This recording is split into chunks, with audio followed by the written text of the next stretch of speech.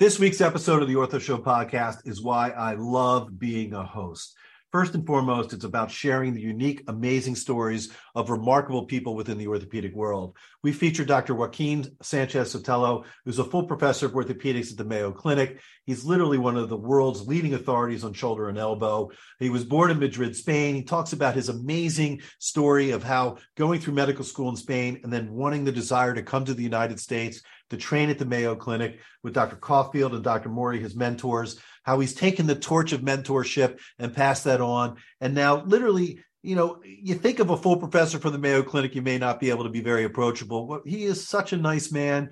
He's so passionate about education and sharing what he's learned. He provides leadership by serving, was one of his comments as he's in the presidential line for the ASCS.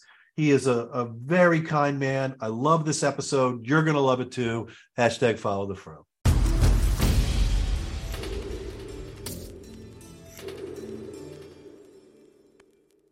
This episode is brought to you by National Medical Billing Services. As the largest and most experienced outsourced provider of end-to-end revenue cycle management services, National Medical is an award-winning company that serves hundreds of ambulatory surgery centers, surgical practices, and anesthesia groups nationwide. National Medical surgical revenue cycle specialists, deep understanding of orthopedic procedures and numerous specialties help alleviate staffing concerns often faced by surgical organizations in today's marketplace. National Medical's managed care contracting team negotiates new and renegotiates outdated payer rates to maximize your reimbursement, while its cutting-edge workflow technology, proprietary processes, and analytics drive superior financial results for surgical organizations. Go to nationalmedicalascbilling.com to access National Medical's orthopedic case study and find out how a strategic partnership with National Medical can triple your annual revenue and increase your patient satisfaction in the process. For more information on how National Medical optimizes coding, billing, and reimbursement practices, visit nationalascbilling.com or call National Medical at 866-319-3271. That number again is 866-319-3271. Go to nationalascbilling.com today to request a complimentary revenue cycle assessment.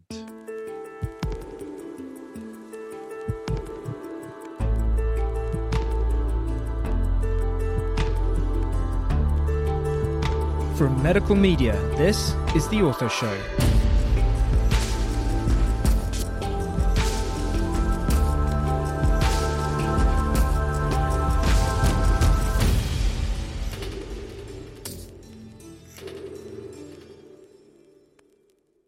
Hello, world. Dr. Scott Sigman, your favorite opioid-sparing orthopedic surgeon, here for another episode of the Ortho Show podcast, where everyone knows we bring the best of the orthopedic world, and I am super excited for today's episode. We truly have one of the more remarkable orthopedic surgeons from around the world. We have Dr. Joaquin Sanchez-Sotelo, who's one of the world's leading authorities on shoulder and elbow issues. He's a professor of orthopedics at the Mayo Clinic. He's the division chair of shoulder and elbow surgery, the director of the Mayo Clinic Shoulder and Elbow Fellowship. And if I had another 3 hours, I could read his entire CV, but we're not going to do that. But Joaquin, it is such a pleasure to have you on the show. Thank you so much. Thank you, Scott, and congratulations on the Ortho Show. What a wonderful, wonderful thing you do. No, it's greatly appreciated. We have listeners from all over the world, 25 countries at this point, and I know there's going to be some listeners from Spain who are going to be very excited to hear your story as well. So we always like to start from the beginning, so let's do that. We know that you're from Madrid, Spain. Were you born in Madrid as well? I was born in Madrid. Fantastic. So when did orthopedics and medicine come to mind? Are you a family of surgeons? Where did it come from? So I'll tell you the story behind that. So my father was an orthopedic surgeon. Actually, before that, he was a soccer player. He played for Atletico de Madrid. Then he went into orthopedics. And I have a brother, so it was just my brother and I with my mom and my dad. And very early on in my life, my dad used to take me on rounds on the weekends. So Sunday mornings, when he had to see his patients on rounds, I would go with him to the hospital. And I was in the OR for the first time at the age of 10, actually. Oh, my gosh. So it's a family business then. I love it. In Spain, the rules were different back then, so you could actually get a child in the operating room. That would never happen today in the United States. Yes. That's what really brought me into medicine, just an admiration for my father and wanting to follow his career. That's amazing. So you were either going to be a professional soccer player or an orthopedic surgeon. I couldn't play good enough to be like Cristiano Ronaldo, so I had to go into orthopedics. As much as I love soccer, and I'm really disappointed at Spain this year, but it is what it is. Well, Bert Mandelbaum and his team for the U.S. team actually did a very nice job and got us further than we thought we would go to. Yep. But what a wonderful thing to be able to watch that every 4 years. It really does bring the world together. It's really an amazing event. Yes, it is. That's wonderful. All right. So you're in Spain. So you're born into orthopedics, literally. So there wasn't much of a doubt as to your career choice. And then tell us about the college and medical school experience in Spain. Is it combined into one program? How long is it? Is there high school, college? Tell us all about it. It is so different. So number one, in Spain, most students stay with their parents until they graduate from either law school or medical school. So people don't go to college away. They just stay in their hometown, typically in the flat. In the case of Madrid, you live in an apartment. And then the medical school program is actually 6 years. So year number 1 to 3 is basic science, so anatomy, biochemistry, biology. And then years 4 to 6 is more going to the hospital, being in surgery, internal medicine, pediatrics, and so on. So how old are you when you graduate medical school? So typically, if things go well, you enter a medical school, let's see, when you are 19 to 20, so 26. That's pretty good. It's about the right sort of timeline as to what you would want for sure. So then you decide you're going to stick around and do your residency program in Spain. At this point, it looks like you're in that target for staying in Spain and maybe taking over dad's practice. But so how was your residency? What is that like compared to the residencies here in the States? Would love to hear it. So residency is a 5-year program. It's very, very similar to the United States. It's just that different countries have different strengths. So I had great exposure to hip and knee arthroplasty. I have good exposure to spine. And I had some exposure also to trauma, of course, but I didn't have much exposure to shoulder and elbow, interestingly, because we don't have throwing athletes very often in Spain other than basketball players. So as a resident, I felt that I was lacking training in shoulder and elbow. And that's what piqued my attention about Mayo Clinic. I wanted to go somewhere to learn the part of orthopedics that I was not going to get in my hometown residency program. It's interesting, right? So, and that's a really great point for our listeners. Sometimes the decision on how you're going to make as to what you do for your fellowship, it may be that you just want some extra special training, but it may be to fill a gap in the training that you received. So no big deal. Okay, I'm in Madrid, Spain. I'm just going to pop over to the Mayo Clinic and do a fellowship. How hard could that be? So that had to have been an arduous process. Tell us about how you got a fellowship at the Mayo Clinic out of Madrid. I was very, very lucky and well-connected because one of the former hip and knee surgeons at Mayo, his name is Miguel Cabanela, he's now retired. He is from Spain, and he practiced at Mayo Clinic for his whole career. He used to come to my hospital for one course we had on hip arthroplasty. So I met him, and I was really in awe when I listened to him present. I was like, oh my God, this guy, he's coming from a different world. So I talked to him and I said, I'd like to visit the Mayo Clinic as a resident. At that time, I wasn't thinking about fellowship. I was just coming here for 3 months to learn how things were done at Mayo for shoulder and elbow. And I was accepted to a 3-month observing visiting resident program. And then when I came to Mayo Clinic, I liked the way they practice so much that then I applied for fellowship at the end of my stay. So I came just to learn shoulder and elbow. But after being exposed to the things that they were doing at the clinic at the time, I said, you know what, I really want to come here and prolong my training. So that's how things happened. So I went back to Spain and I applied for fellowship. And I don't know about you, but I am from a time where email wasn't actually very, very, very common. So my acceptance came through a telegram. But many of our listeners are like, what's a telegram? Like, I don't even know what it is. I actually have it saved in Madrid. So I was in Madrid in my flat, and then one day the mailman comes in and knocks the door and gives me a blue envelope, and I open, And it was a single line. Congratulations, you have been accepted for the fellowship. So is it behind you on the wall somewhere? That's something no, you I must have have it at saved. home, but I treasure it. Yes, I I'm sure you do. Many That's younger people don't even know what a telegram is. Yeah, it's so much less a phone that you used to pick up and hold with like a Yep. ringer and rotary and all that stuff. We're old. We got lots of gray hair, Joaquin, but that's good. So did you need? So then you had to like have a visa. You must have had to get a special visa to come on over as well. Was that difficult, or is it relatively smooth? Yeah, you probably know about the different types of visa, but when you are a foreigner and you come for fellowship, you come under a J1 visa, which is a very interesting visa because you have to come with the promise that you will return to your home country after training. And that is sponsored by the institution that is trying to hire you. So getting the visa wasn't very difficult because Mayo Clinic had a way to support the visa, and I came here for visa. But what you will find interesting, because it's going to take us to how I came to work here, is that when I applied for the fellowship, it was called Adult Reconstruction Fellowship, and it included hip, knee, shoulder, and elbow. And then once I was here, they split the program in 2 years. So I stayed for a second year. Awesome, which is great because that helps you for your additional process to be able to potentially stay, right? Exactly. Additional years of training. That's wonderful. Exactly. Good. And then after my second year in the United States training as a fellow, I had to return to Spain for 2 years before coming back again because that's the rule with the J1 visa. Okay, so first and foremost, you get to Rochester, Minnesota out of Madrid, Spain, and you didn't get right back on the plane when you realized how cold and different it was. You know what's funny? I remember the night before I came for my fellowship, I was in Madrid watching TV and they played the movie Fargo. Yes, of course. And I don't know if you remember Fargo, but, it's like snowing and, very cold, and you see all these people from the Midwest. And I thought, oh my God, should I go here or not? And I was shocked when I came here to see how, small the city was compared to Madrid, and the weather, everything. It was a shock. Now it's different, but back then we had like a couple of restaurants and there wasn't really much to do.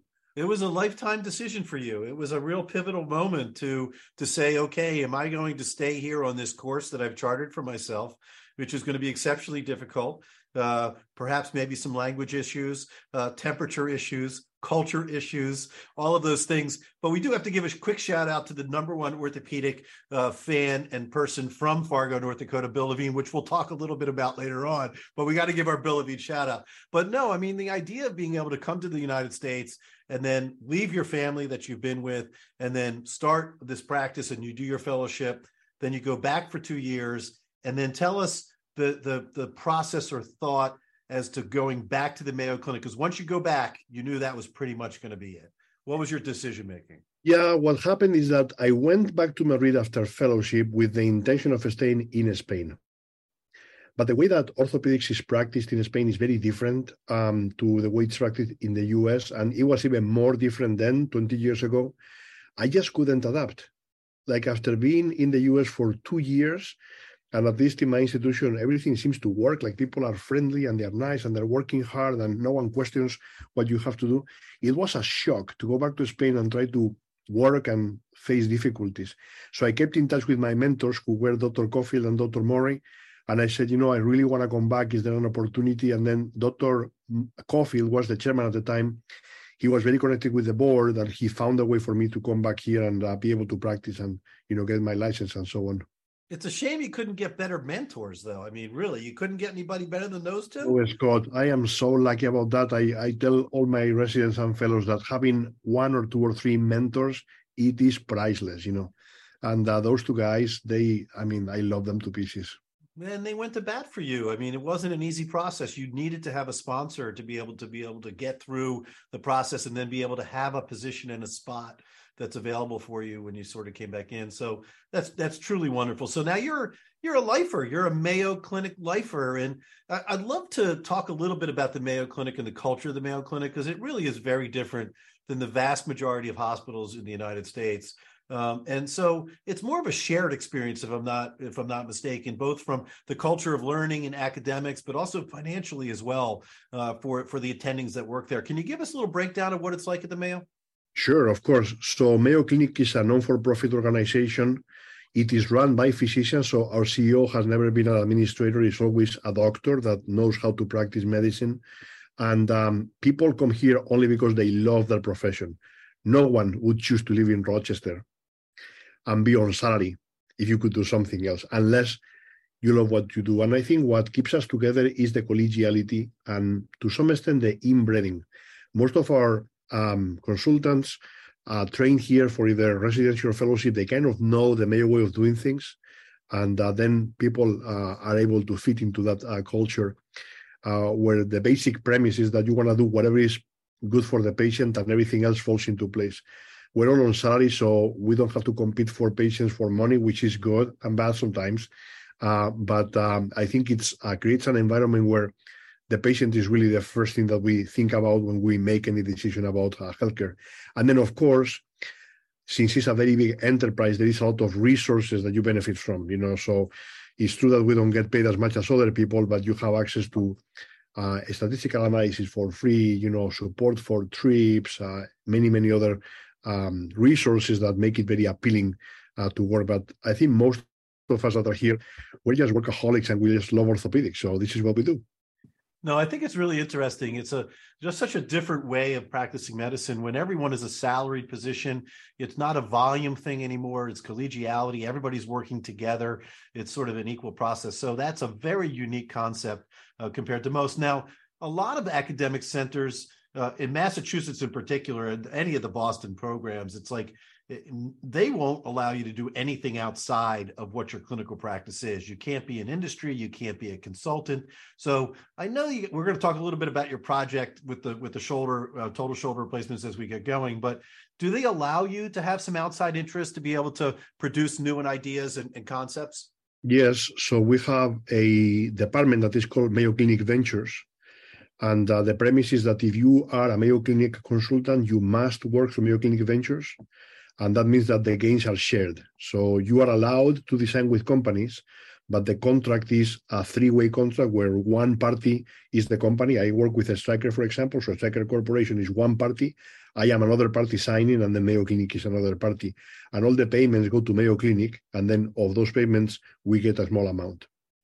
So, I mean, I think that's important because for someone like yourself that has decades of experience, that you have ideas that you want to share, you want to be able to help the next generation and be able to take advantage of those ideas. So I'm glad that you do have the opportunity to be able to share in that. Now I know that we've used the word mentor. It's a very popular word on the Ortho Show. So tell us about your experience there. You've taken over the candle now of mentorship, where you're the mentor, whether it's your fellowship or your residence. I know it's a great passion for you. Tell us about your experience in education and how much you love it.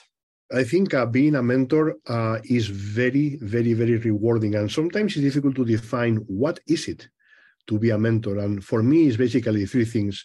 A mentor is someone that will talk to you from experience. So not so much from a book or a journal, but from experience. So my mentor for the elbow, Dr. Murray, he used to tell me things about the elbow that are not in books, but he knew them, Secondly, is a person that will listen to you when you need to be listened. There are times in life where you just need to vent, and someone else is going to be there just to listen to you.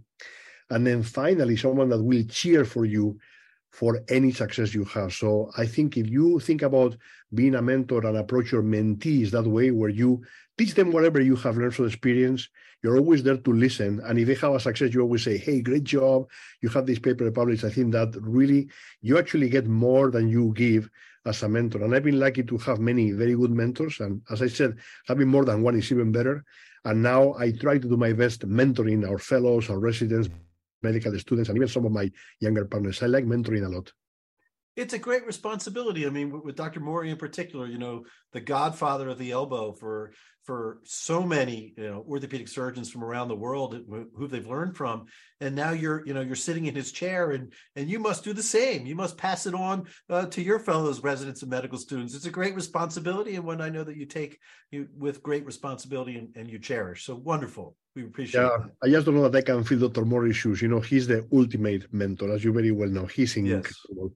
He's a person that I have witnessed talking to multiple people at different levels. And when he's talking to you, whoever you are, you can be a janitor, a nurse, a student, a surgeon. He makes you feel like in that moment, the only thing he cares about is you. And that power of connection, of making you feel that you're really important, and it will just energize you. So I remember when we used to meet, I would leave the meetings super energized. The guy's like a power machine.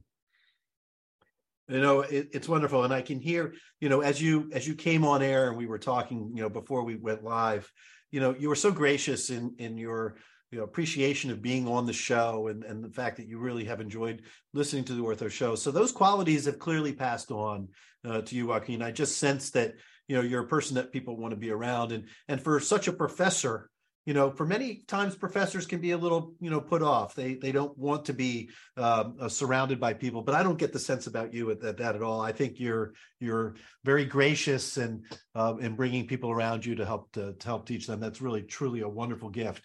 All right, so let's talk about a couple other things that I think are in your world. We're going to stick around with the shoulder because I don't know anything about the elbow, so we got to stay at the shoulder. But I think it's exciting that robots are finally coming, to the shoulder, right? We know about robotic surgery of the hip and knee. We just had Pat St. Pierre on, who's a dear friend of ours, who's a member of your amazing team with George Athwal and a few others, which what a great crew to be working with, I'm sure. So tell our listeners why you're excited about the robot and total shoulder replacement.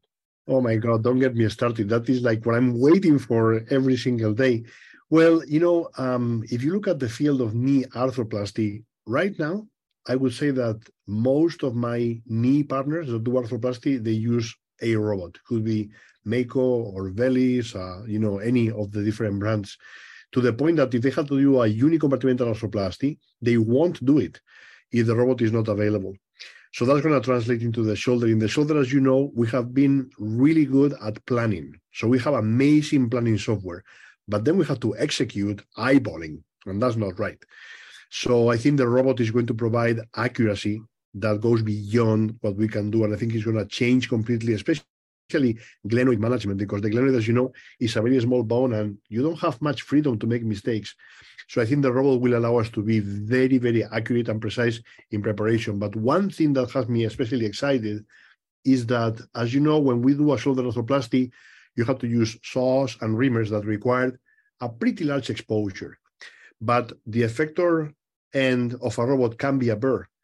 So I think it will open up the space for truly minimally invasive shoulder arthroplasty surgery, where you could potentially open up the interval and be able to do all your bony work through a smaller space, because you don't need a big space to get a reamer. You can actually use a burr that can cut the humerus and prepare the glenoid at an angle.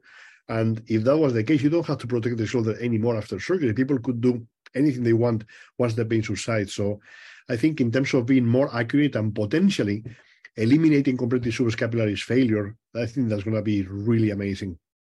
Yeah, I mean, the shoulder arthroplasty world has just exploded with new implants that are available, new techniques, whether it's the reverse total shoulder or the anatomic shoulder or the stem or the cascade. There's so many new implants.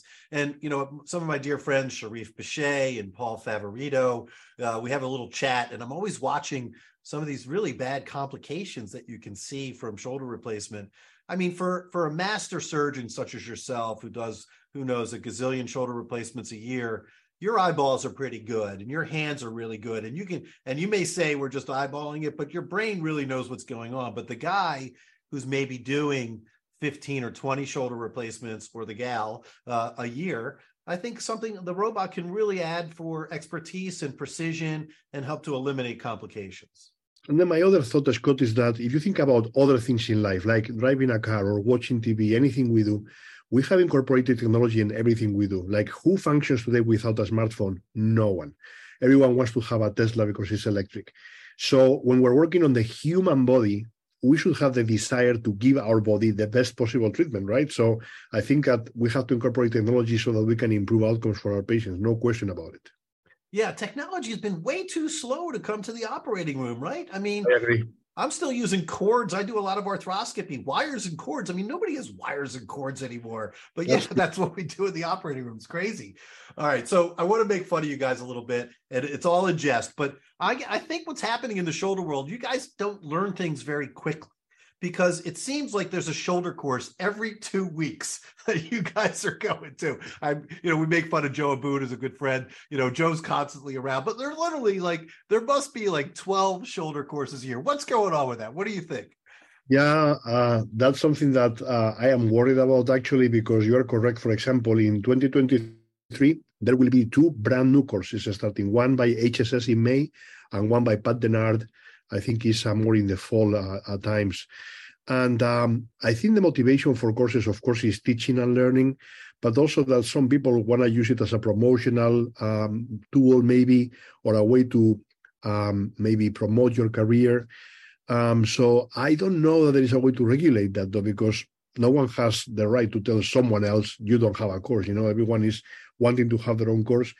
But my worry is that with this course saturation, the attendance to each course is decreasing. So if you look at the number of registered attendees to courses, it has decreased substantially.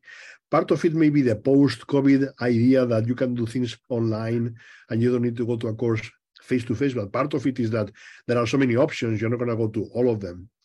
So the second part is that industry is very supportive, of course, of all the courses, but you get to a point where you cannot support every single course that happens anywhere in the country. So I would agree with you that probably it should be an effort to consolidate some of the courses.